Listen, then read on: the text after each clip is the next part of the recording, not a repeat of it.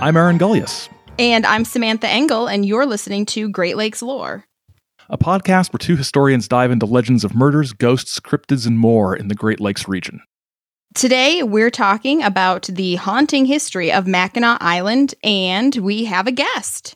Yay! Hello. Claire, would you care to tell us a little bit about yourself and why we asked you to be here today? I don't know. Why did you know? So my name is Claire Herhold.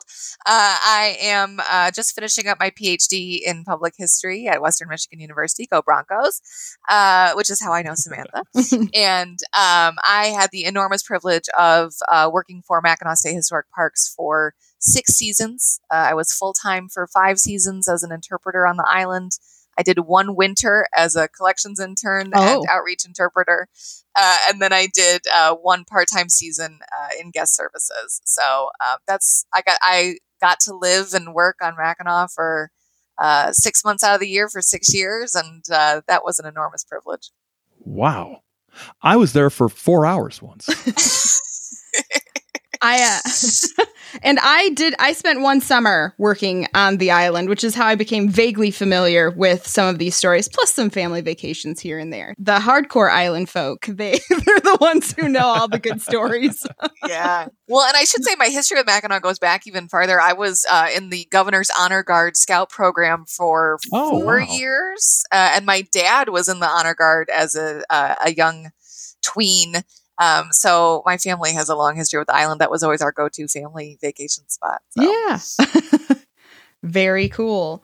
Well, Claire, we like to start off our podcast episodes with some background for the subject. And so we thought you would be the appropriate one to tell everybody a little bit about Mackinac Island today. So for folks who are not from Michigan or haven't ventured up to the island, what's it all about? Well, the number one thing to know if you're not familiar is that no matter how it's spelled, it's pronounced Mackinac.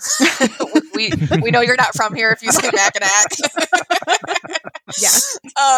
So that's number one. So Mackinac Island is a small island about 2 miles east-west, 3 miles north-south, located in the Straits of Mackinac, kind of right between the upper and lower peninsulas of Michigan and right between Lake Michigan and Lake Huron. And it's an extremely touristy place. It is kind of the go-to tourist spot for a lot of Michiganders and other folks in the Great Lakes. 80% of the island today is operated and owned by Mackinac State Historic Parks. It was Michigan's first state park. It was also a national park. It was the second national park ever created before becoming Michigan's first state park.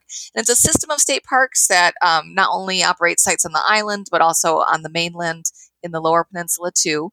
But they do own and control 80% of the island. Most of that is trails and beautiful forests and places that most people who visit the island never go, which is, I think, the best part of Mackinac to get out and explore.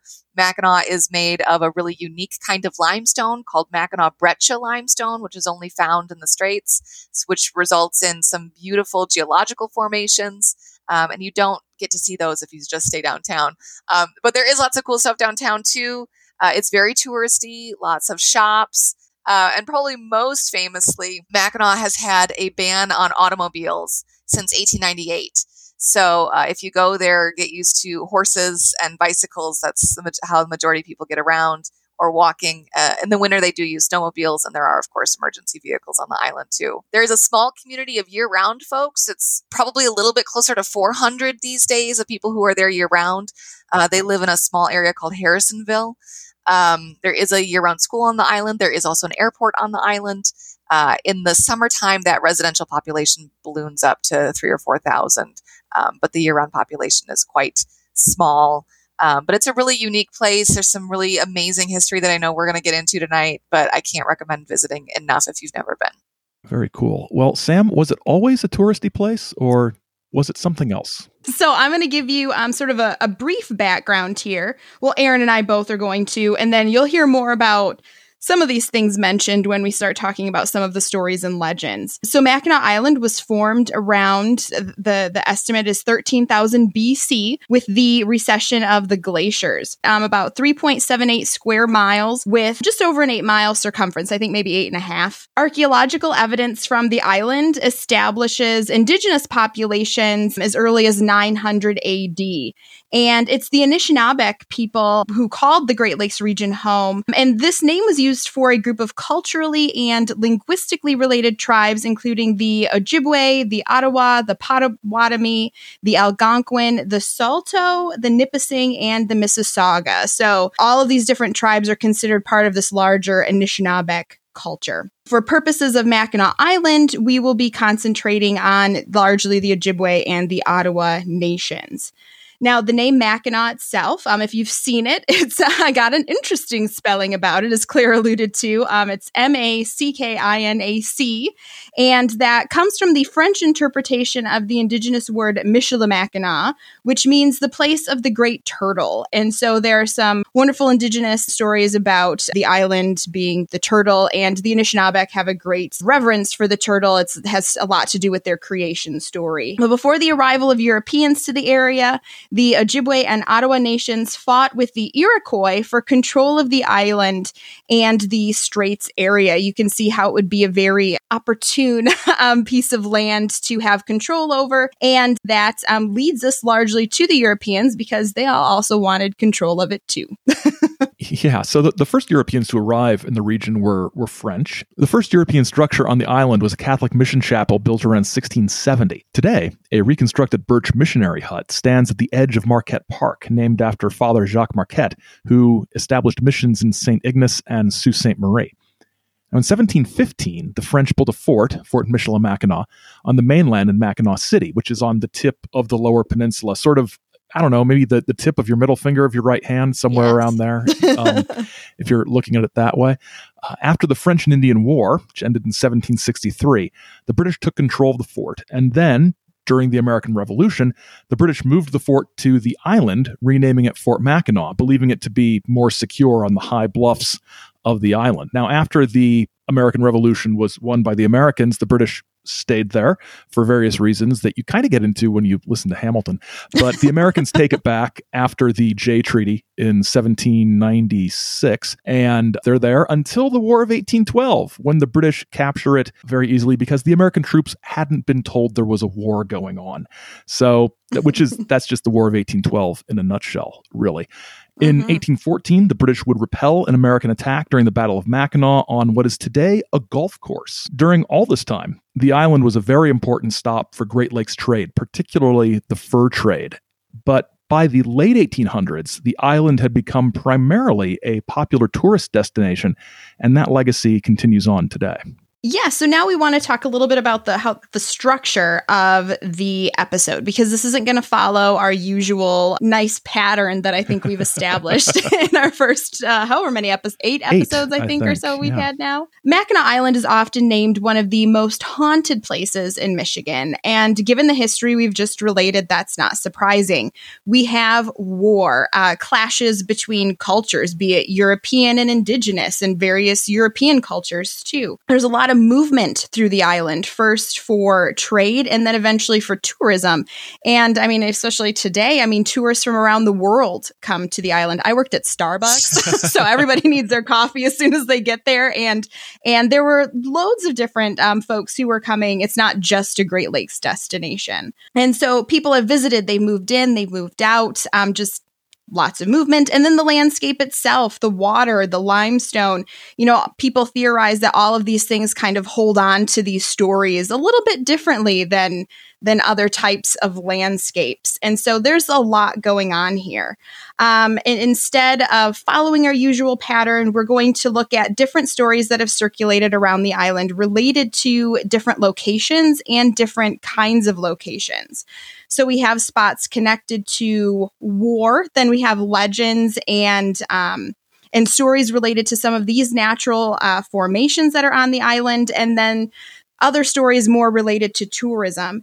And the one thing that we want to make sure that we're doing is highlighting the actual history of the island, which we hope, we are confident that you will find far more interesting than any made up ghost stories. And we'll talk about that a little bit at the end. Yeah, and I've got to say, this did start off initially as a sort of Ghost Stories of Mackinac episode. And as we got into it, Sam was like, hey, this is, nope.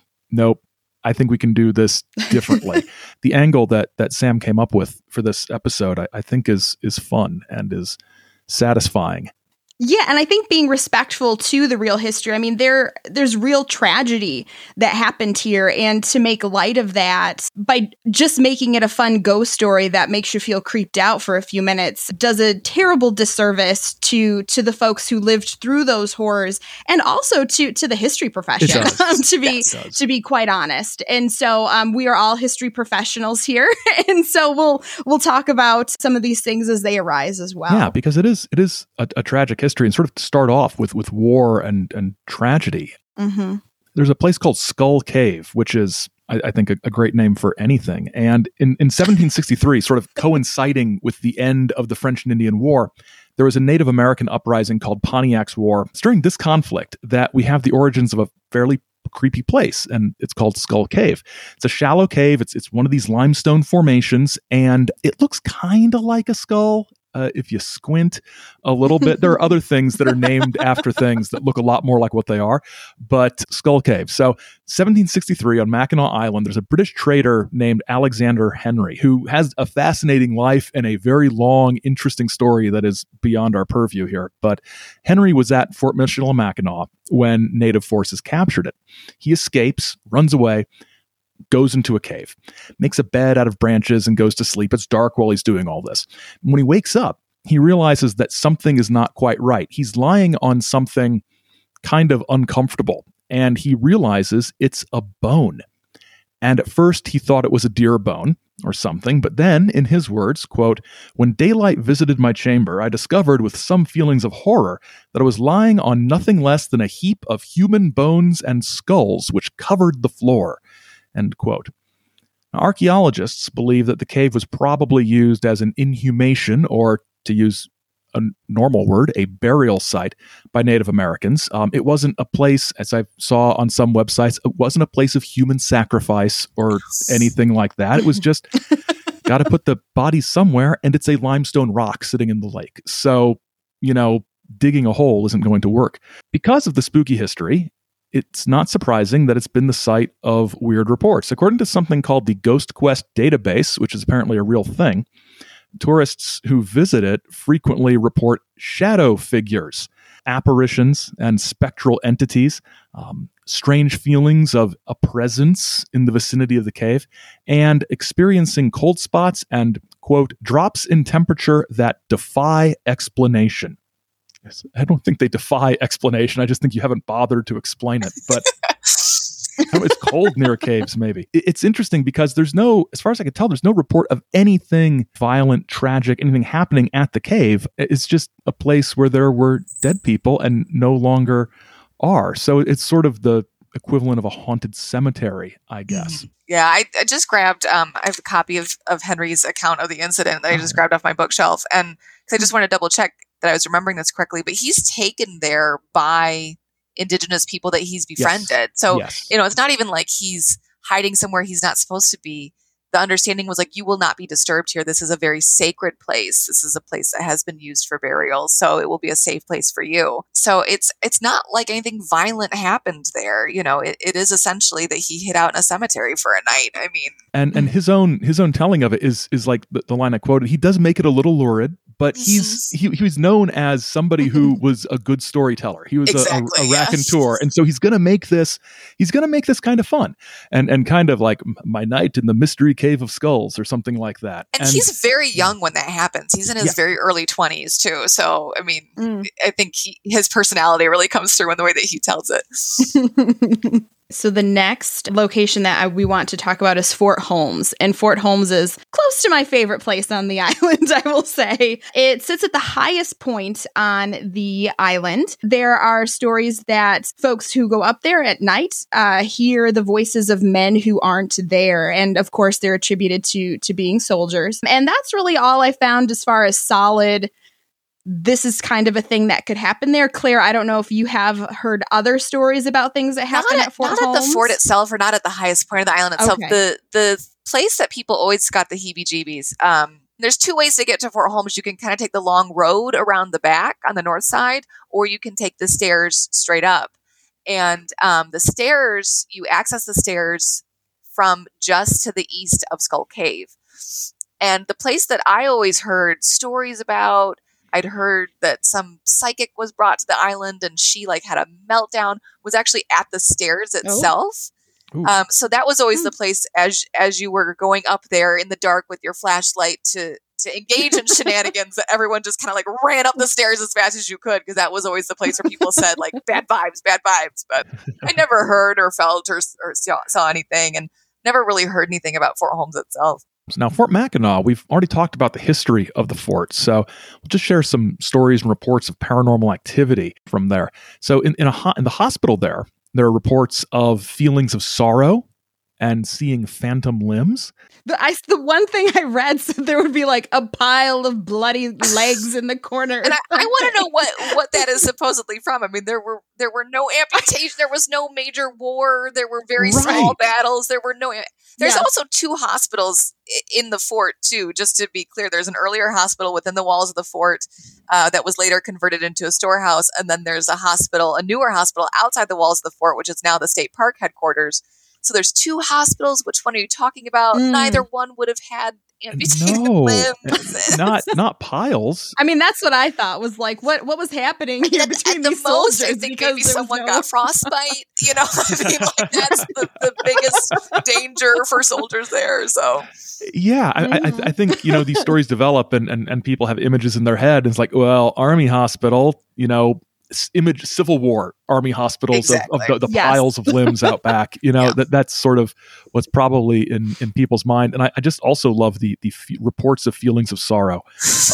It's like, oh gosh, yes, you know what? An abandoned old that means you're human. An abandoned old Army hospital is going to bum you out a little bit. I mean, going to be a little melancholy. So after the wars, the fort was a home for families of the soldiers stationed there. After an outbreak of typhoid, many children died at one point, and there are reports of objects being moved and apparitions of children in the officers' stone quarters. And I actually don't know of any typhoid outbreak on the island that's been documented, and certainly not one that killed people inside the fort or officers' children. Officers are the only people who had families at the fort. So, but I will say not the officers' stone quarters, which is where the tea room is today, if you're familiar with the dining option in the fort. Also the oldest public building in the state of Michigan. But the officers' hill quarters, which is directly across from the stone quarters and up the hill, as the name would suggest, that was always the place where I heard stories of hauntings constantly, was the hill quarters. And they were hauntings of children. We do know that it's a duplex, and we do know that the family that occupied, I believe, the east side of the duplex in the 1880s was a couple named Mary Ella and Calvin Coles. And we do know that while they were stationed there, they had 2 very, very, very young children pass away, Josiah and Isabel. And I know that Isabel had just hit her first birthday, and Josiah, I think, was around 2, no older than that. And my understanding was that they died of a digestive ailment that was hereditary in their family, that they had some issues digesting breast milk, and that kind of caused this kind of wasting sickness in the kids. And they later had a third sibling die of the same thing at a different post, was my understanding. But their quarters was always the place that I did hear stories of. I had a lot of particularly male coworkers who would not go near that building. I had friends who believed that they had seen children's faces in the window. Although these are tiny, tiny kids, so like just their little eyes in the window. I also had a friend who was the exhibit cleaner, so her job was to go around and clean the exhibits. And upstairs in that side of the duplex, the kids' rooms, it was period setting, so they were set up to look, toys all over the floor and look like kids had been playing. And the entire door to the room was covered in plexiglass so that visitors could not enter, but they could look in. So you had to get the big suction cups to lift off the plexiglass to get in the room if you needed to clean it. So no one is going in this room except the exhibit cleaner. And she said that every time she went in the room, it was haywire. She said the bed would be moved, the toys would be moved, everything would be moved just constantly. And I never experienced anything in that building myself. But one of the things, because when I was interpreting there, I was there to represent an officer's wife, right? That was the story that I was there to interpret. So we tried to hang out around the officers' quarters to kind of represent those women's stories. And so I would often, in between demonstrations, hop into the exhibit and play piano to try to, entice guests in with the sound and to start conversation. And the thing that no one prepared me for in museum work was how many visitors come to museums who claim to be psychic and are coming into museums in order to experience a phenomenon. Happened so often.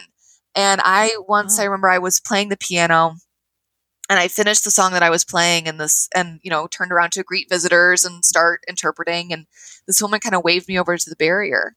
And she said, I don't mean to freak you out. But she said, I'm a medium. And she said, I just think that you should know that the children in this house really enjoy your playing. Oh, and I was like, that is lovely. And also I have somewhere to go. I'm not going to be, I need to be at a demonstration very quickly. But that was the building that I always heard people talk about. And I had a lot of coworkers who just they would take the long way around the fort. They wouldn't walk in front of that building. I think that's fascinating that there are these experiences and it's children's ghosts, but the sort of history behind it is different than what you see in some of the ghost tales or isn't, as well known in the wider ghost media as it is to people who are involved with the island itself. Yeah. We used to do this program. I believe that the state park there still does it. It has been a full 10 years since I worked there. But I believe that the state park still does this program called Ghastly Mackinac, which was kind of their answer to a ghost tour. Mm-hmm. Instead of talking about ghost stories, they just tell kind of the more adult stories that aren't told when you are a family friendly, museum during the day. But I would, when I was the one giving that program, I would mention to guests at the Hill Quarters, we do hear more ghost stories about this building than any other building. But I said, you can imagine why, as a mother or as parents in the Army, you're being shipped off from post to post with very little control, and you're leaving behind 2 babies here, that are buried in the post cemetery there, and you have to leave and you don't ever get to come back. I mean, you can imagine the kind of emotional investment there. So I always told guests, I'm not supposed to tell you ghost stories, but we do hear more about this building. And to me, it makes sense. It's a very tragic story about parents having to leave children behind after a family tragedy, after 2 family tragedies back to back. Without question. Mm-hmm. Yeah. So speaking of cemeteries, that's sort of next on the list. And I didn't go into detail, and I'm going to move the curtain in the outline that we make before the show. There are 3 cemeteries on the island. St. Anne's is the Catholic cemetery. Then there's the Post Cemetery, which is the military cemetery. And then the Mackinac Island Cemetery. So the general cemetery for the rest of the folks. And they're all sort of located in the same little coming together of a couple different walking paths. Very close to Skull Cave. Ooh.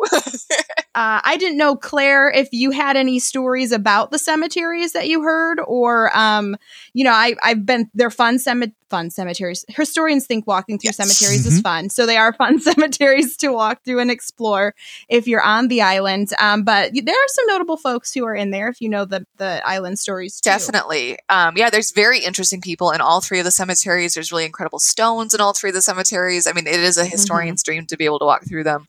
I like the arch in front of the... Yeah, the wall around the Catholic cemetery is so beautiful. Yeah. It is a beautiful spot. I have never really heard a lot of stories. People always be like, oh, the Post Cemetery. And I guess for some reason, because it's associated with the military, people think it's freakier. Mm-hmm. I never experienced anything there. Well, I turned 21 one of my summers working on the island. And so I was in college and I had a bunch of friends come up to visit. And we all got kicked out it was the night before my 21st birthday. So we got kicked out of the bars at 10 p.m. because I was a minor. So we couldn't get back in the bar till midnight. So my island friends were like, we had 2 hours to kill. Let's do a night hike. And all my poor college friends who came up and were like in their cute little club outfits were like, we're doing a night what?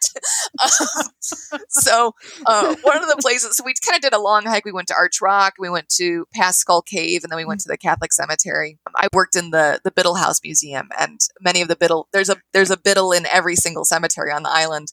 because the son converted to Protestantism. The Catholic cemetery was always very important to those of us who worked in that house because so many Biddles were in there.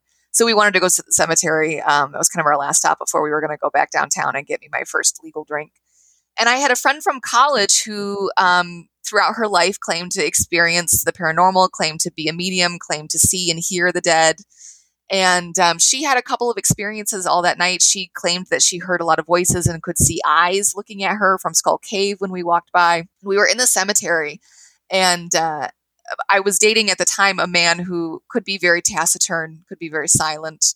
And she said that she saw this man in the cemetery who was kind of standing off to the side and not speaking to anyone. And she's like, I thought it was your boyfriend being his normal curmudgeonly self. And then she said she kind of turned around and went to rejoin our group. And my boyfriend was standing with us. And she turned back around and the man that she had seen earlier was not there and was not my boyfriend.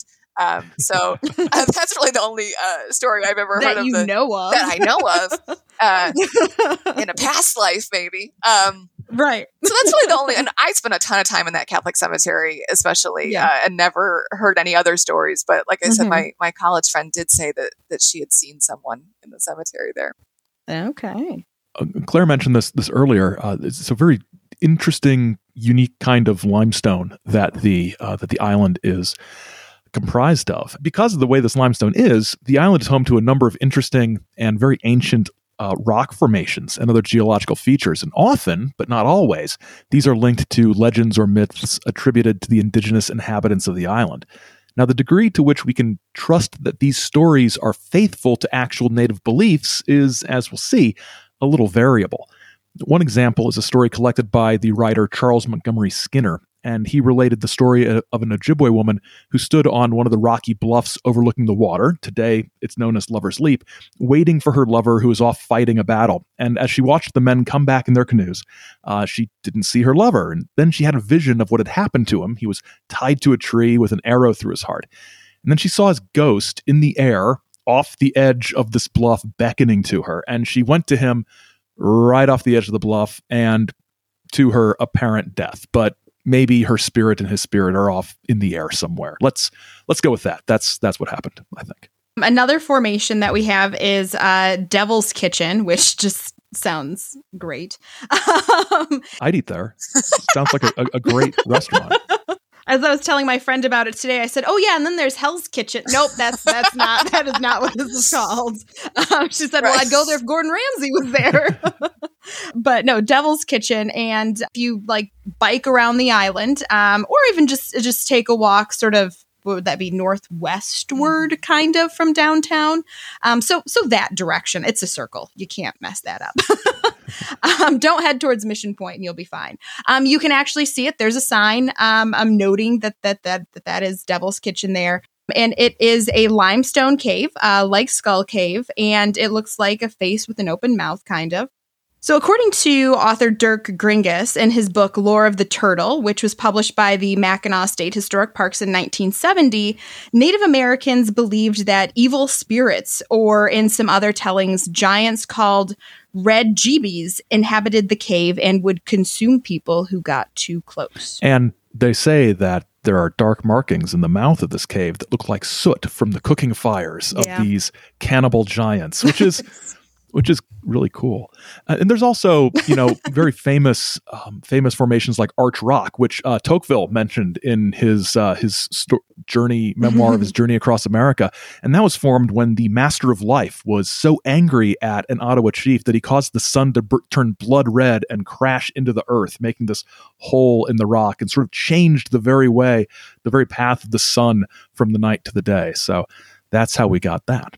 And then finally, we want to mention Sugarloaf. It is a very tall vertical limestone structure, and sort of in the center-ish of the island. You got to walk around some trails to get up there. It's said to be the dwelling of Gitche Manitou, the Great Spirit. But there's also another telling, which was recorded by our friend Dirk again. And in this book, Lore of the Turtle, he said that the rock was created by Manabozho, or in some Anishinaabe and Potawatomi, what's the word I'm looking for? Translations, it's Nanabozho. So I've seen it both with the M and the N. And he serves a lot of different purposes in storytelling. He's kind of first man. He's learning different things. He serves as a trickster figure sometimes. And that's kind of what makes sense for this story. But in this story, he has kind of gone to retire to Mackinac Island after his life of being first man. And 10 young men were trying to find him, hoping that they would grant their wishes. And after many months, the men arrived at the island that looked like a sleeping turtle, and they found him there in the form of an old man. So then the young men ask Manabozho to grant their wishes, and he grants many of them. They were desiring skills like to be a better dancer, a greater storyteller, amazing hunter, or for a position of authority. All of these wishes were granted, but then the last man approaches him, and he asks for eternal life. And Manabozho becomes angry at the request, for it's the one gift that no mortal can have. That is something that is reserved for the gods. And Manabozho pointed his pipe at the presumptuous young man, and he suddenly began to grow, and his features turned into the towering Sugarloaf, where he remains to this day. And I will say that if you go there, please don't try to climb on Sugarloaf. These are wonderful natural features that are there, all of these features. And they will stay as long as we don't tear them down and ruin them by trying to get pictures and climb and throw rocks and pick things off of them. So admire Sugarloaf. Please don't. Yeah, and this limestone is particularly fragile. I know there's a lot of concerns about how much longer Arch Rock is going to be with us. And I know also with Sugarloaf, that Sugarloaf is 75 feet tall. And I know a couple of times while I was there, people, especially little kids, climbed it or attempted to climb it and couldn't get down. And the fire department had to get involved. So so another reason to just many of these limestone formations are very tall. Many of them extend out over bluffs, and it's just be safe and don't leave them for generations to come. Yes. Yeah, we'll probably put some pictures out on social media of some of these features. And if you look at it, like you say, it's sort of a fragile kind of limestone. When you look at it, it doesn't look like the limestone you think of from a quarry or something. It looks almost like coral in some ways. It's almost like a pudding stone in the way that it comes together. Yeah. It doesn't look like it should support too many people climbing on it. Well, and when I was reading about like the geology of the area, it was when sort of there was more water, and so the island was actually covered. And so it's as the Great Lake, which are not the Great Lakes we have today, but as that sort of receded and water levels went down, that's how the island itself, but also many of these foundations came to be formations that we can now see today. And so they were created by erosion and therefore are still susceptible to erosion. So let's not make people erosion one of the things that tears them down. Exactly. Yes. But one thing I found interesting when looking at some of these different Native American legends, and one thing I always want to be cautious of, and so I wondered what you guys thought about it too, is this idea of these non-Indigenous folks. We had the Skinner Fellow. Henry Rowe Schoolcraft is also a famous individual who wrote down a lot of these different Ojibwe legends and things. I know that Dirk Gringus relied on some of his legends, Schoolcraft's legends, in retelling these legends. We always have to be careful, I think, when we're taking an outsider perspective on these legends and not, I don't know what I'm trying to say, but you're nodding, so I know you know what I'm trying to say. Totally. I mean, Mackinac is so incredibly important to the Indigenous people of the Great Lakes. There's a lot of creation stories that center on Mackinac. I've heard some stories where Arch Rock is the bridge between worlds. So it's just a place that I think well before European contact has been invested with a lot of spiritual energy, and that in many ways has been exploited for non-Indigenous profit, especially when you look at the history of tourism on Mackinac. I just think that's important to be careful about. Henry Rowe Schoolcraft did live on the island for a long time. He was when he was serving as the Indian agent for the Mackinac region, he was diligent by 19th century standards at collecting a lot of this information, but by 19th century standards, and a lot of the information that Schoolcraft collects and publishes is really coming from his wife, Jane. And Jane Johnston Schoolcraft, she's, her mother's side of the family was a very powerful Ojibwe family from the Sault Ste. Marie area. And she was a very accomplished oral historian and poet in her own right. And much of what Schoolcraft is publishing is really his wife's incredible wealth of knowledge and her incredible storytelling and poetic ability. And a lot of that has been recovered and published under Jane's name since. But I think it's important to acknowledge where this information is coming from and who's making the money off of it, especially. Yes. Yeah. One thing I wanted to sort of mention is Skinner, who where I found that Lover's Leap thing. He wrote a 9-volume collection of stories of our land and then stories of our new land about, folklore from after the Spanish-American War. He, collected folk stories from the Philippines and Cuba. And talk about commercial motivations for this. There's also some sort of, in a way, cultural and ideological motivations as well, because Skinner had this goal of, as America grew and as America sort of had some founding myths of its own, and he had Paul Bunyan and Johnny Appleseed, he wanted to create sort of an American sort of monomyth out of, or a collection of all American myths. So in a way, he was attempting to fold some of these native myths into kind of a generic American myth. But what's interesting is it's not in a chapter about Mackinac or about the Great Lakes. It's in a chapter about Lover's Leap stories. So it's sort of divorced from the culture from which it came. It becomes a generic story about Indians and Indian mythology, which is sort of an endemic issue when dealing with Native American stuff is tribal divisions and differences and distinctions get broken down. It just all becomes, in quotes, an Indian thing. Well, yeah, even the stories that these legends, if you will, about these formations that we just shared. First of all, they don't always say like, this was an Ojibwe legend or this was an Ottawa legend or whatever. So it's just Native American, which assumes that they're a homogeneous group, which they're not. And so there are multiple stories about all of these different places. And we're just sharing the ones that were promoted the most. A lot of them from the Mackinac Island Tourism Bureau's website. But that doesn't mean that that's the definitive end. Oral traditions are rich and change between group and even family. And so the nature of tale of legend is, hard to pin down. So just keep that in mind as you think about the stories that we just shared. And I think this is a good point to take a little break.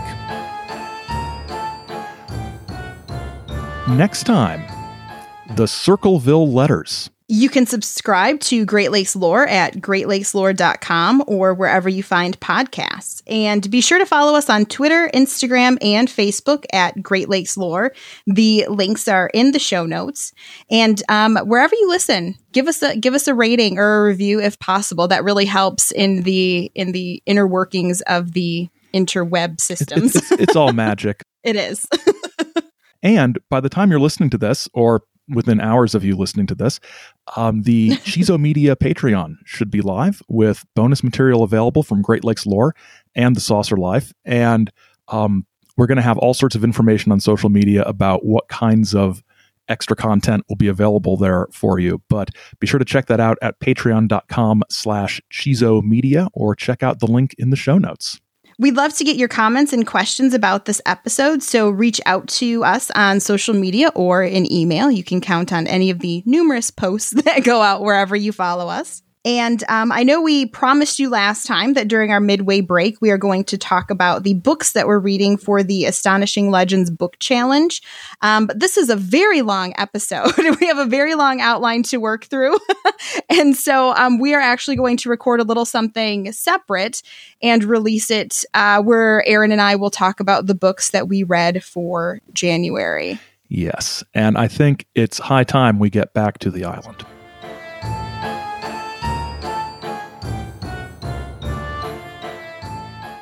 So now we're going to talk about a location on the island, and it has quite a history attached to it. This type of building you find throughout the United States, and the unfortunate fact of the matter is that though the island had an important and a revered place in the indigenous cultures of the region, once Europeans began moving in and battling over the land, the Native Americans were used as pawns in their wars. Then after the War of 1812, they were a population that needed to be managed according to these Europeans.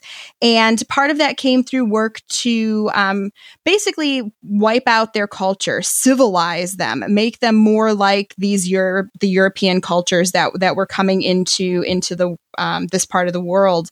And so in 1825, the mission house was constructed on Mackinac Island, and it served as a boarding school for Native American children. Now, these kinds of boarding houses or boarding schools were an unfortunate staple, if you will, in the awful plans for Americans to manage and sort of wipe out Native culture. Children were ripped from their homes. Parents were kept away from them. They cut their hair. They weren't allowed to speak their languages. And these boarding schools are the reason behind the loss of many indigenous languages. So roughly 500 students attended the school during the about a decade that it was open, and 16 of those students did end up passing away while they were at the school. So there are many stories circulating on the internet with regard to the poor treatment and subsequent deaths of students at the school, especially those who came down with tuberculosis. And all these sources report that the students were brought to the cool basement where it was thought the cool air would help them, help treat the tuberculosis or relieve their illness. Today, the school is referred to as being one of the most haunted buildings on the island, with apparitions of children and cries and screams. Regardless of whether or not the school is truly haunted in the way popular culture has taught us to think of hauntings, it has an incredibly haunting history that shouldn't be overlooked, not for its shock value, but for the trauma held within its walls and how schools like this harmed Indigenous peoples throughout the country.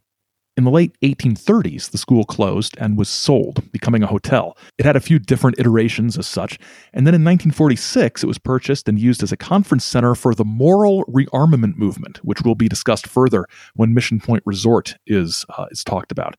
In the 1960s, the building had a short stint as a liberal arts college, which failed, and in the 1970s, it was purchased by the Mackinac State Historic Parks.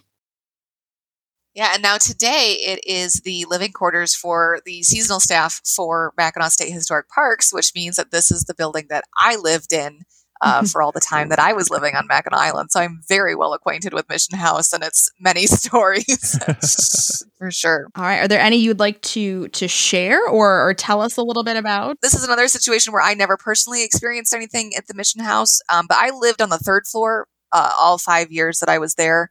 And the third floor was added as part of its conversion into a hotel in 1841. And so I never knew anyone who had any experiences on the third floor. Mm-hmm. It was, it's the equivalent of like haunting a La Quinta. I mean, no one wants to, if I die in a hotel, I'm not sticking around. But for friends who were living in the floors and the parts of the building that were an active part of the residential school, it was a very active place where my friends were constantly complaining of paranormal activity, disturbing them in their sleep. My friend Joe was particularly shaken one morning, waking up and finding on the single pane glass in his room children's handprints. Oh, yeah, he still talks about that as being something that shook him up quite badly. On the east wing of the home, which was especially in the second floor area, which is where like my kitchen was, and then a couple of my friends had bedrooms. People would routinely say that they were seeing children there. There was a little boy that people often saw. There was a lot of stories about a little boy with a red ball, but I think they're confusing. I think that's a leftover from the movie Somewhere in Time, which was filmed on the island. Yep. I don't think that's actually connected to the school. And then on the west wing of the building, which was the building was separated, at least when I lived there, into a men's side and a women's side. And on the men's side of the home, that was where the instructors, where the missionaries and the teachers themselves were living. And those people on the women's side of the building, my friends would report seeing kids or handprints and things like that. Mm-hmm. But there wasn't anything that ever felt malevolent. Like I had a friend who her stuff would just get moved all the time during the night. Mm-hmm. Her alarm clock would get shut on and off. And one night we all fortified ourselves with quite a bit of tequila and went in and had very curt words with this young man about how you're not to move things anymore. And it stopped. So it was very, at least in the east wing of the building, it was quite mischievous in nature. But on the west wing of the building, where the adults had been living historically during the time that it was a school, the stories that my friends had were a little bit more sinister. I remember my friend John saying multiple times that he would wake up to feeling like someone was sitting on his bed, not on your chest like a sleep paralysis thing, but that someone had sat on his bed. I had several friends report seeing shadows of men. They could tell that they were men from the hats that they were wearing on the walls of the building in the kitchen, which was the Ferries, the Reverend and William and his wife Amanda. It was their quarters. In that area, or on the porch, they would see kind of this malevolent shadow of a male figure.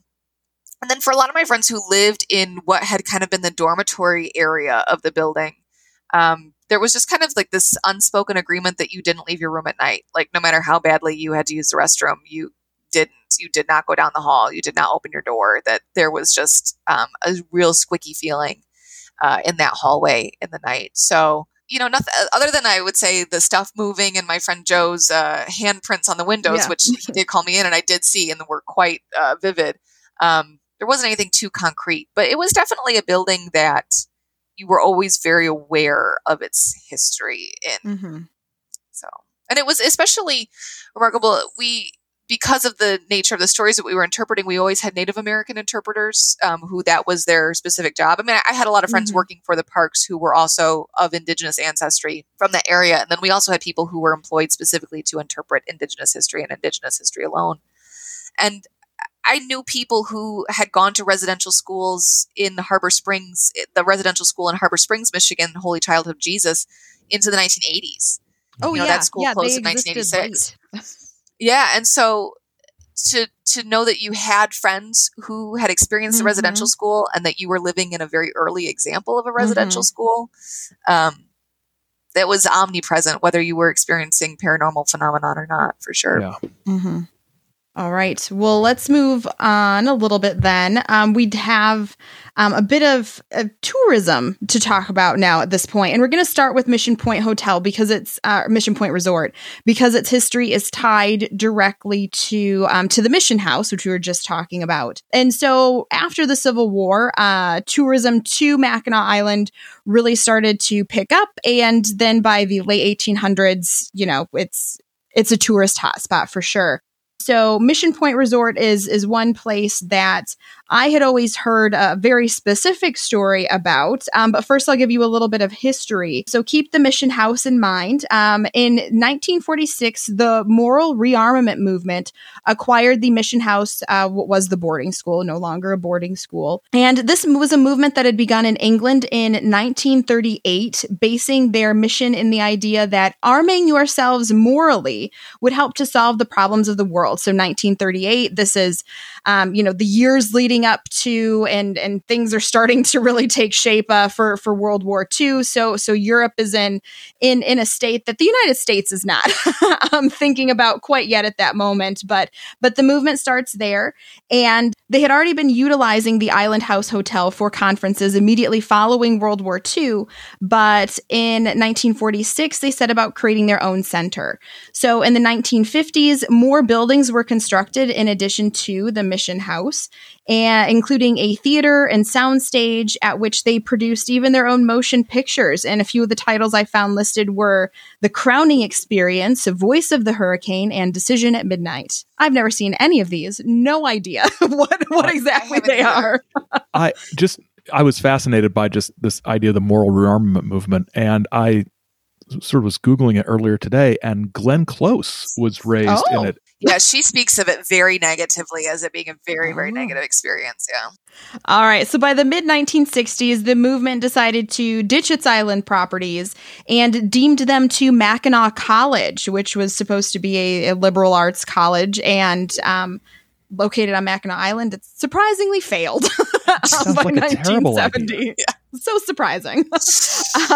So the buildings that had been constructed then operated as a religious retreat center and educational institution, which also sounds vaguely unsettling. Mm-hmm. And by 1972, it was transformed into a resort. And so the one ghost story that I had heard about Mission Point, and actually saw a Ghost Hunters episode where they talk about this ghost, is a young man named Harvey. And it is said that Harvey was at the resort while it was I couldn't find for sure whether it was the college or the religious center. Not little vague there. And he was so brokenhearted that a woman did not return his affections that he went into the woods behind the resort and he shot himself. His body wasn't found for 6 months. And there are rumors that were started by a certain somebody that we're going to talk a little bit about at the end of this episode, that it wasn't suicide because 2 bullet holes were found in his head and there was no gun nearby. It is said that Harvey still haunts the resort and the theater in particular. An article I found online by a former seasonal employee who had another job actually working at the fort, it seemed, and then also gave some of these ghost tours for the Haunts of Mackinac ghost tours, said that she had an encounter with Harvey. She said that on one tour, her group was in the theater at Mission Point, and she heard a dragging sound behind the curtain. She thought it was her fellow guide trying to freak her out, and she called out for him to stop, and she heard his voice from another direction saying, what are you talking about? I'm not doing anything. And so they were like, oh, what was it? So they threw back the curtain and turned on the light, and there was nobody back there. Just the chair sitting there, which she presumes she heard being drug across the floor. Now, in the episode of Ghost Hunters that I watched, this was many years ago, I will say, and I subscribe to no streaming service that provides me access to Ghost Hunters back episodes right now. I believe that they tried doing some historical research and found no actual record of anybody named Harvey because in these stories, he's never given a last name. And I did a little bit of research myself on newspapers.com and also with combinations of search things like Mission Point Resort and Harvey and suicide and murder. Like nothing was coming up. So I know, Claire, when you quick glanced at the outline, you had some thoughts on this too. Yeah, I mean, I had never heard this particular story before, and it just, there's only been one, at least in the 20th century, only one murder on Mackinac that gets talked about. A tourist was assaulted and murdered on the island. And the murderer never caught. And that story gets so much kind of press and is so well known, at least among staff members and park employees, that I just thought, like, God, I would have heard about this. That I would have, and especially I lived next door for years. I would have heard about this. So, I have friends who were part of the only graduating class at Mackinac College and know the Mission Point campus very well. So I was like, I swear I would have heard something like this. So it just seems a little far-fetched. I was going to say, it's a small place. It's something like this. Everybody would know about it and everybody would be talking about it for forever. Yeah. And my theory, as you'll see when I talk about a story in a few seconds, is that if a bunch of drunk college kids weren't spreading the story around, then it didn't happen. There's no way that it could have existed because when you get all of those, the Ford employees, all the seasonal employees for the fudge shops, the coffee shops, the hotels, all of restaurants, the carriage tour drivers who are known to make up stories, from what I've been told. Yes. They are storytellers. Yes. If we would have heard about it. Yeah, and there's also some stories about the Grand Hotel, and if no matter where you are in this world, if you know anything about Mackinac Island, you might know about the Grand Hotel. If you are of a certain age or you like movies, you have seen it in Somewhere in Time. As Claire mentioned the film before, Christopher Reeve and Jane Seymour. I had to watch it in my high school history class because my teacher liked it. So we watched Somewhere in Time. I've never actually seen it. How do you ruin Superman and time travel? It is schmaltzy. Oh. It's not good. The Grand Hotel was this sort of Gilded Age symbol of excess. It opened in 1887, and you can actually see the hotel from the shores of the lower peninsula of Michigan. Looking out over the straits to the island, you can actually see the hotel. It's got a front porch that is 600 feet long, which is one of the things it's known for. And if you want more information about it, you can go to historichotels.org, and they will tell you everything you need to know. It's a long history they've got on there. Lots of architectural stuff I kind of glazed over. Yeah. If that's your thing, knock yourself out. But we're here for ghosts. So there are stories that when the hotel was built, so many skeletons were found during the building process that the builders couldn't keep track, and they continued building. And I had a question about this. Where were they finding these? Was this in the ground they were finding them, or? I don't know. There's just not that much topsoil on the island is the problem. Is that they've always struggled to bury people on the island. And also where the Grand Hotel was, there's been a lot of different things. It was pasture land for a long time. There was a distillery there at one point during the War of 1812 where all the townspeople hid out while the British attacked. So, I mean, the idea that we would go until 1887 and not have that land disturbed and have a massive burial ground discovered is hard to believe. Yeah, I was looking at this and I was thinking about the geology of the islands. Like, so many skeletons they couldn't keep count. It just sounds this is a common story though, because so when the summer that I worked on the island, I mentioned that I worked for Starbucks, and it was a renovation of a previous downtown business. I forget what it was before that, and so they had to redo a bunch of stuff, and redoing in the basement and stuff, and I don't know where the story came from, who told it. They're like, oh yeah, I heard that they found bones down there and didn't actually report it and just kept building. So it is a very common, and I think it's just because it's like, well, there were Native Americans here and there was war here and there was this here. So there are clearly bones everywhere on the island. And then meanwhile, while all of that is like this kind of repetitive, oldie-timey, there's got to be bones in the ground kind of story, just down the street, it did actually happen. When McNally Cottage was torn down to create, I believe, where is now the Bicycle Inn, all of us at the state park were like, they're going to find bones there because that's where the Catholic Church was originally and where the original Catholic cemetery was before it was moved up to its current location when the church was moved. And all of us at the state park were like, they're going to find bones. They're going to find bones. And then what do you know? They found bones. So it's like, it does happen, but there's a reason for it. It's not just kind of this like generic oldie-timey, the Indians, there's bones. Right. It just feels like such a myth of pseudo history that comes up again for sure. and again. Yeah, we've disturbed the ancient burial ground. Yes, and exactly. Now bad things are going to happen. Very poltergeist. Yeah, exactly. Yeah, that's the movie I was thinking of. Yes. Yeah.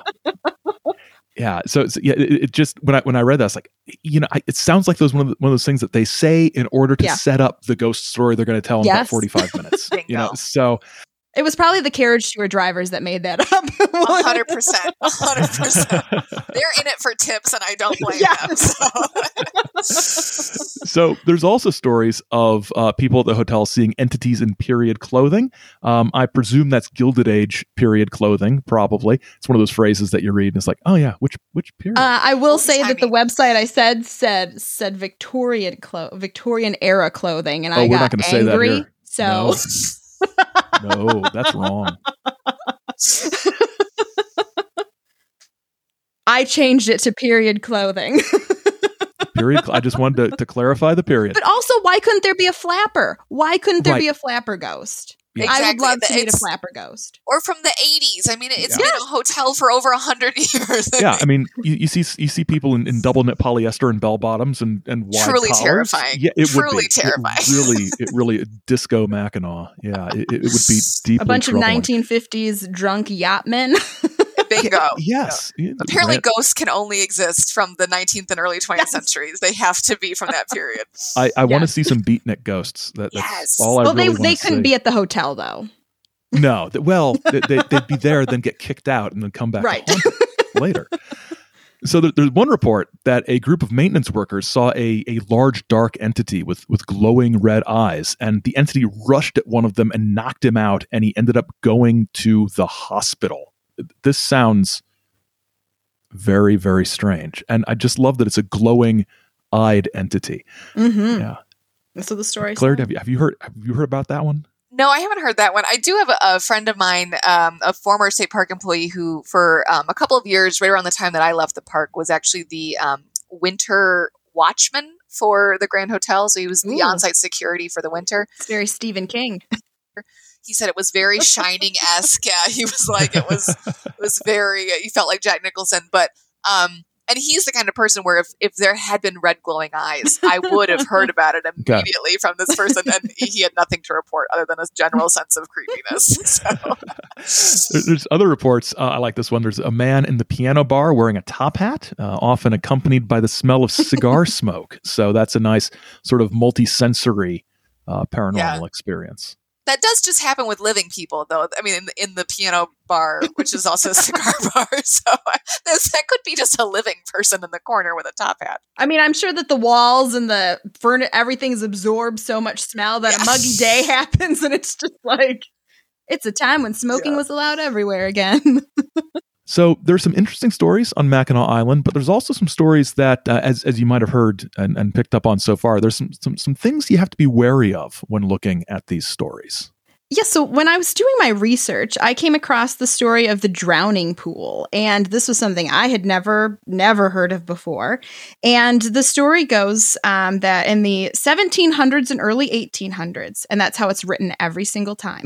It is, I found the story. 7 women were accused of being witches and drowned in a pool of water just inland from the straits in front of Mission Point Resort. So if you're familiar with the island and you're walking down sort of the main road towards Mission Point Resort, there's a point where you can veer off to what would be your right, and you can take a little bicycle trail that goes closer to the water. And there is sort of this little, I don't know my geology terms, a lagoon, an estuary, a puddle of water that is large and deep. I'm not sure what word would be the most appropriate for this. I like lagoon. Yeah, I do too. Maybe there's a mermaid inside. And so there were these women who were accused of being witches, and so they needed to be tested to see if they were witches. So they were going to dunk them, and if they survived the dunking, they were witches. If they died, they weren't. But whoops.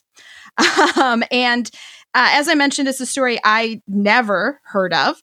It wasn't part of the carriage tours. Nothing was shared between us college folks on the island for a long summer where you're secluded from everybody and stories get told. And I even came across some other stories that said that this pool was actually a 20th century creation. Something that I read said it was one of the more recent owners of the Mission Point Resort who, in doing work, this pool ended up being created. Something else I read said it was the Morrill Rearmament Act had used that area as like a marina, and so they kind of had altered that landscape there a bit, but definitely didn't exist prior to 1900. And so this raised all of my history hackles. And so every iteration of the story that I found online, and it was largely being shared by radio stations, newspapers, news stations, things like that. And then other just general haunted places in the state kind of sites. They all pointed back to Todd Clements, who was the author of Haunts of Mackinac and the owner of the Haunts of Mackinac tours. And nothing beyond this. And so it appears that the story originated with him. The wording, as I mentioned, is the same in every way it's told. It says 1700s and early 1800s, which is very weirdly, it's very weirdly unspecific, I guess, is what I feel. And again, it said these women worked at the brothels that were in the town, and in order to sort of weed out some of this bad activity, they thought, let's accuse them of witchcraft and drown them. And as I said, and that would be so remarkable for the 18th and 19th centuries, especially in this area, to hear accusations of witchcraft. That would be so remarkable that I think some historian would have seized on that by now if it had an iota of truth in it. We'd all be sharing the stories of the witches of Mackinac Island. Were it right. Exactly. And the water test thing is such a European thing rather than a North American thing. It's history-ish. Right? It sounds like it could be a real historical story because, well, there were witches and witchcraft and witch hunts in Salem and witch trials throughout New England and, in other states as well during the 1690s. So it's just 100 years later and it's all the olden days. So, why wouldn't this have happened here? And all of these articles also shared the very same picture of the dunking, like the same exact old black and white sketch, but there's like no source or anything. So as like a reader who doesn't know history, though, they would read that and think, whoa, this actually came from Mackinac Island, and it just, it makes, and that's exactly what I was going to say too, is that it just, those kinds of stories feel like they're preying on people's lack of familiarity with the past. And I really do mean preying. I mean, it feels very exploitative because it's usually for cash. It's usually for a tour or a book or something like that. So it does feel extremely exploitative of saying, you know, you're not a historian. You maybe haven't had a history class in a long time, but you know generic old-timey things. Yeah. I'm going to exploit that and make a buck off it. And it just feels icky. It's very icky. And it's, I mean, not to generalize, but the paranormal field is a massive grift. And I say that with affection, but you know, and always has been. It's very historically accurate. It always has been. Sam, what you're talking about with these stories are on all these websites, sort of word for word. I mean, I'm not sort of saying this is what it was, but it sounds like somebody sending out a press release. You know, it sounds. Or they did their own Google search of, it's Halloween time. I need to make an article for our news station website about haunted places. Ooh, witches in Michigan. That'll get attention. Yep. Exactly. And the thing is, I was listening to a podcast the last couple days. It's called Haunted Road, and it's hosted by Amy Bruni, who was a member of Ghost Hunters, or a crew member for the TAPS team, the Ghost Hunter folks. Back a long time ago, and I know she has another TV show right now. I don't get that channel. But so I was listening to the podcast though, and she was interviewing the current owners of the Conjuring house. And, you know, they were talking about how essentially the same thing has happened with, you know, some of the characters who've been associated as the evil characters inside of the house, the Conjuring house. And that when you go to the actual historical records, like that's just not the case, but everybody thinks that Bathsheba is like the evil lady who killed a baby or whatever it is. And so, you know, I think there are people who are doing good work and trying to share what the true story is. And I like to think that as us historians who are also interested in this stuff, we're kind of doing the same thing as well. And I know, Claire, you had a specific story that has been, it's sort of the thing that raises your historian hackles, a Mackinac Island one. Yeah. So it was something I wasn't familiar with. So if you want to share that. Yeah. And in fairness, I don't know that I ever really heard it in person. I heard it once in person that I can confirm. And so I don't know how long it kind of propagated, but, and it was on Todd Clements' Haunts of Mackinac tour. Full disclosure, I don't know Todd very well. We've met at a couple parties. We have mutual friends. And a lot of my friends worked for him part-time in addition to working for the state park, and had really good experiences with him as a boss. So I don't in any way, shape, or form mean this as any sort of personal indictment. But I do know that there was one particular story that was told on the Haunts of Mackinac tour that I found really deeply disturbing. And it was a story about Magdalene Laframboise. And if you're not familiar with this woman, Google her immediately. She's the coolest. She's just the coolest, like top of my list of like Michigan women to know. She was a Métis woman of mixed French and Odawa descent. She married a French fur trader, Joseph Laframboise. They had 2 children. And while their children were still very, very small, her husband was killed, allegedly murdered. They had a trading post near the Grand River in the Lower Peninsula during the winter, and then they would come up to Mackinac in the summer. And when her husband was murdered in the early 19th century, she took over his trade and kind of built it into a quite impressive trading company that I think gave the American Fur Company on Mackinac a little run for its money, at least made them a little bit nervous. Anyway, she had this very large and impressive home, which today is the kind of offices and lobby area of a hotel on the island, which I always made my parents stay at because I just wanted to be in the hotel and be in her house. Which is right next to the Catholic Church on the island, because she is the one, when the Catholic Church outgrew its original building, she was the one who donated the land for the new construction.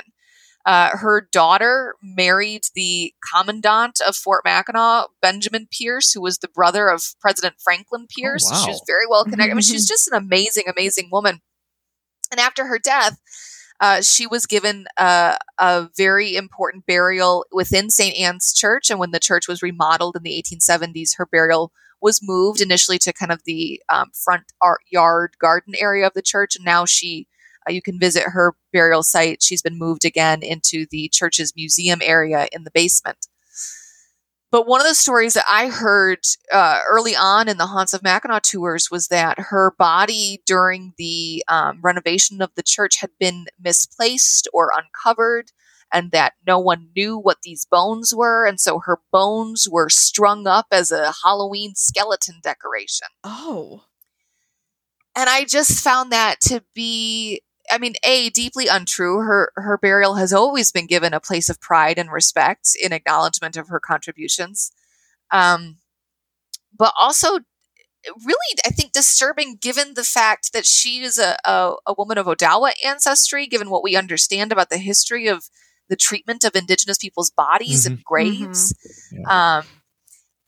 I just found that whole story to be deeply disturbing and disrespectful, and ignored an opportunity to tell a really amazing story of a really amazing woman. You know, my fear was that people are leaving Mackinac, and the only time they hear Magdalene Laframboise's name is in the context of this fake story. I don't know how long that story was told as part of the tour. I don't know if it still is. I don't know, but I found that to be deeply disturbing. Yeah, so there are other just some inaccuracies. I mean, because the thing that I also find troubling, I guess, just to use that word again, is these paranormal groups who will go in and they'll do their own investigation or whatever, and then they'll come back and they'll share their findings online, but then the history isn't accurate there either. So I'm not going to go through the list of items that I found, but Haunted Travels of Michigan, they had some things confused, timeline things. There's AroundMichigan.com had some weird phrases and just some generalizations in this list of 51 haunted places that they had. And so these are the things that, I like creepy history. When I went to Charleston, I did a pirate ghost walking tour because you're in Charleston. So it's a fun thing to do, right? And so, as a person who likes to engage in some of this, we had the conversation about dark tourism versus haunted tourism in one of our previous episodes. But if that's something that you enjoy learning about because of the history involved in it, and wondering about the afterlife, whatever it might be, you're going to find these inaccuracies all over the web, and it's just as a historian, it's just so upsetting because it's not that hard to find the correct information. A lot of the things that we shared with you in this episode, we found actually from the Mackinac State Historic Parks website and the Mackinac Island Tourism Bureau's website. They have an incredible website that's filled with information about the various historical buildings, residents of the island, things to do, the history of the island itself, the fort. I mean, all kinds of things can so easily be found on those reputable websites that it's like, why'd you mess this up here though? So. Yeah. And so many publications, I mean, especially a place like Mackinac or a place like Charleston, I mean, these are places that have enormous historical significance. And so they're certainly written about and researched about. And there's so many, I mean, I just pulled like a handful of books off my shelf to double check things for myself tonight. And it's just, there's no end to the information that is available publicly and very, very easily. So when you see mistakes like that, you start to wonder if they're mistakes. It is really kind of the feeling I get, which is what I think feels icky. Yeah. It's disingenuous in a lot of cases. I'm not sure this is the best word for it, but I think there's a lot of laziness involved. It's like, just things like things being in the wrong place or timelines being out of order. Nobody's going to check this. I don't care. People are reading this for a ghost story. They're not reading it for history. So it doesn't matter if I get the order of these things wrong, or I put something in the wrong place, or I describe a geographical location that doesn't actually exist in the way that everybody else thinks it does. It doesn't matter, because who cares? That's irritating, because people read these things, I think, thinking they are getting sort of like, well, I'm getting a ghost story, but I'm also learning about the history of Mackinac. And did you know that, blah, blah, blah, 10 things that are wrong. And I think the examples that we've talked about tonight from Mackinac to really show the danger of that, because I will put up with a certain amount of that when we're talking about a haunted hotel and glowing red eyes and a man in a top hat. I will put up with a certain amount of that laziness if you get the year wrong and blah, blah, blah, blah. But so many of the stories around Mackinac involve Indigenous history. Mm-hmm. So much of the spookiness is kind of from that, an Indian burial ground or a residential school for Indigenous children. And I just think there's so much of that kind of baked into a lot of myth making and narrative in American history that I think you have to be so careful with. And especially when we are talking about ghost stories or dark tourism, you want to make sure that you're not sensationalizing a history that is already factually very dark and very exploitative. And make sure that you're not furthering that in a way that is really destructive. Yes, and sort of to sort of tag on to that, because you are dealing with Indigenous peoples and places that are sacred to Indigenous peoples, this inaccuracy, this laziness, this wrongness in the context of paranormal stories is another way that the paranormal field, I'm using sarcasm quotes, the paranormal field is sort of fairly exclusionary. You look at the names, you look at the people, you look at the personalities, it's demographically very homogenous. And so this is, I think, an example of another way that the paranormal field has some work to do.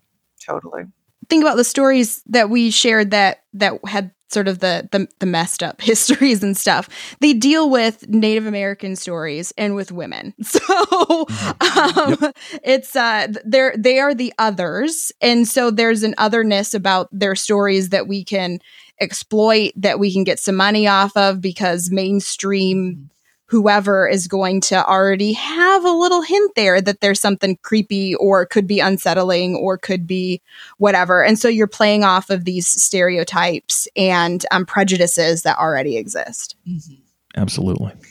And I think Mackinac, too, on the flip side, though, offers us such a great example of what the opposite of that would look like, of what examining the paranormal or the supernatural or the spiritual from a historical perspective in good faith can look like. Mackinac has been a center of spirituality for literally thousands of years. There has been so much spiritual energy invested in this place, from Indigenous belief to, a very, very early French mission to this early 19th century war between the Protestant and Catholic missionaries on the island.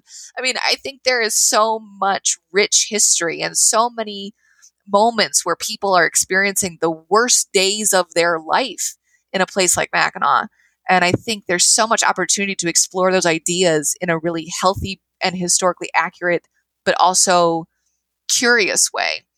So I think Mackinac, for me, has always been an opportunity to examine those ideas in a much more good faith approach too. So one final question that I had, because I had a whole list of sort of wrap up points, and I think we've slowly been sort of tackling them all without saying it.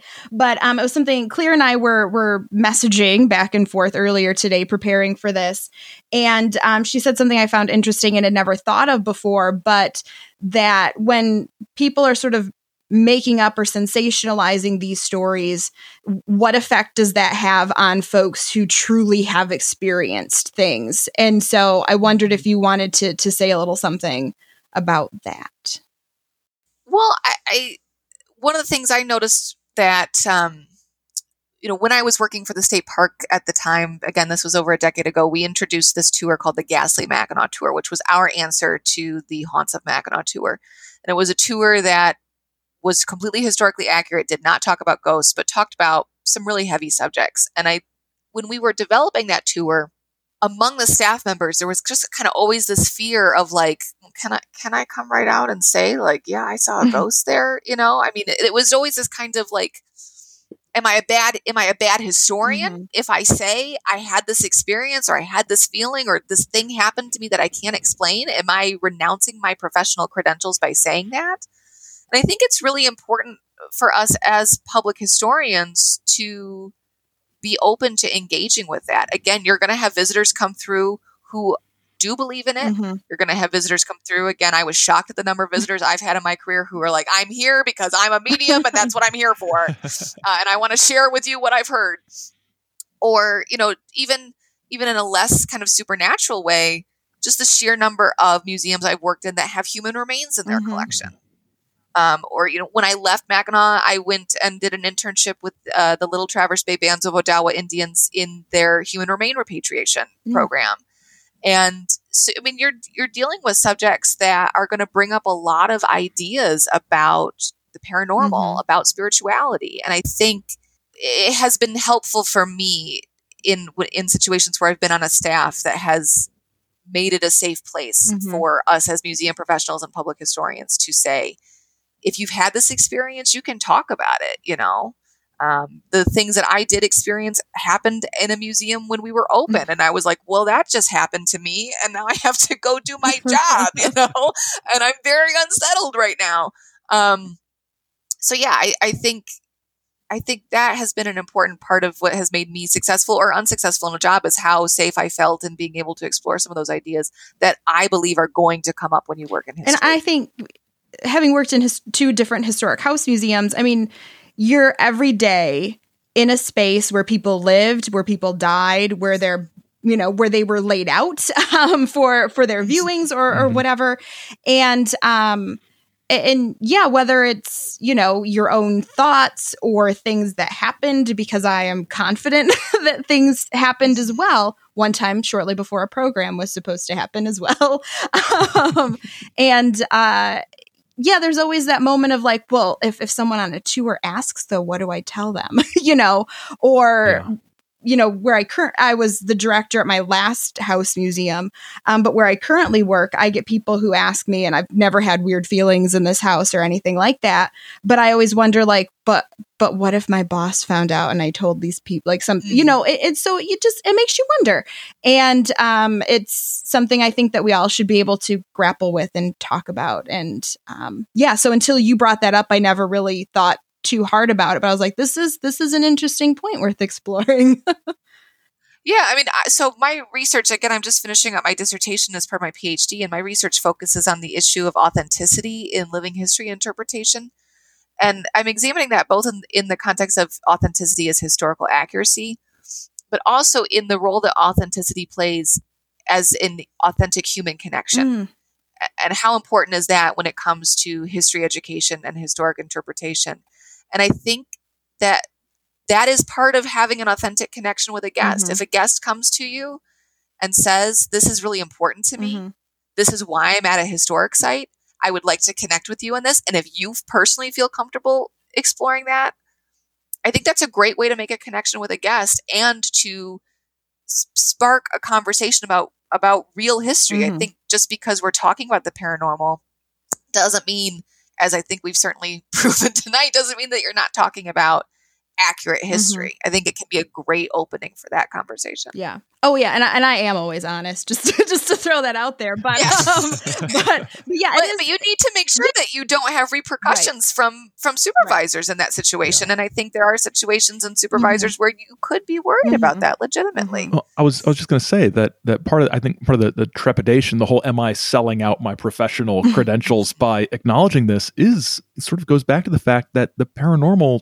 does not have a good reputation as far as, regardless of is it true or not. It's just, this is a field that attracts, griftiness.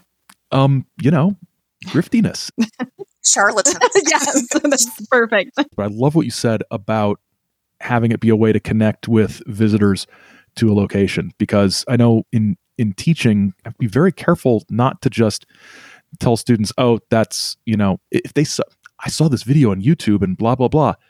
YouTube's dumb. You should read books. Yeah, I'm not going to. I'm not going to say that, because I would like them to take another history class and to learn more. To have more perspective. And you can't sort of sacrifice these connections on the altar of adhering to a strict definition of what a history professional should always do in every circumstance. So I think that's a really good point you made. And history has many sort of entry points, right? It is literally the story of human existence.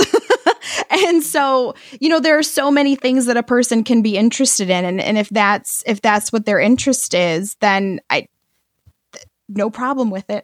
if that's where the angle that you want to look at things from, if that's what brings you to the museum and gets you asking questions and makes you curious, then I'm going to feed that curiosity as best as I can, because that's what makes us thoughtful, critical thinkers. I had an example from Colonial Williamsburg. I went on their tour. They're one of my case studies for my dissertation. And I went on their kind of ghosty, haunty tour. And I really liked the approach that they took on the tour that I was on. I don't know if they changed it, but there were 3 different stories. There was one story that was kind of a very traditional, we're in this old house, here's the stories, staff has heard bumps in the night, etc. The second story was that the ghost that had been allegedly viewed or photographed was the ghost of a contemporary interpreter who had passed away. So that story was not just about oldie-timey ghosts, but it was about kind of the museum as a workspace and who works here and who does this job. And then the final story that they told was they brought us into an 18th century dining room and they sat us around the table and they said, "What do you do after a dinner party?" You might tell a couple ghost stories. And they told us an 18th century ghost story. And I love that idea of, we have always told these stories. We have always been interested in these questions. What did people in the period that we're studying think about the supernatural? How did they approach it? And I loved really that. Cool. I thought that was so well done. Yeah. Well, thank you, Claire, for joining us. And this has been fascinating from a supernatural perspective and a historical perspective. And we promise we are not on the payroll of the Tourism Board of Mackinac Island, but it is an amazing place. And if they would like to give us a cut, we would welcome it. So if you go to Mackinac Island, tell them you heard about Mackinac Island here on the show, and we'd appreciate that. But thank you, Claire, and I think that about wraps it up. Thank you for having me. This has been such a pleasure, you guys. Thank you. Thanks for listening. The Haunting History of Mackinac was written by Samantha Engel and produced by Aaron Gullius and Samantha Engel, and special appearance by Claire. Our music is by Raphael Crux. Great Lakes Lore is a Chizo Media production. Chizo Media, our heart is with the people. Until next time, don't get lost in the lore.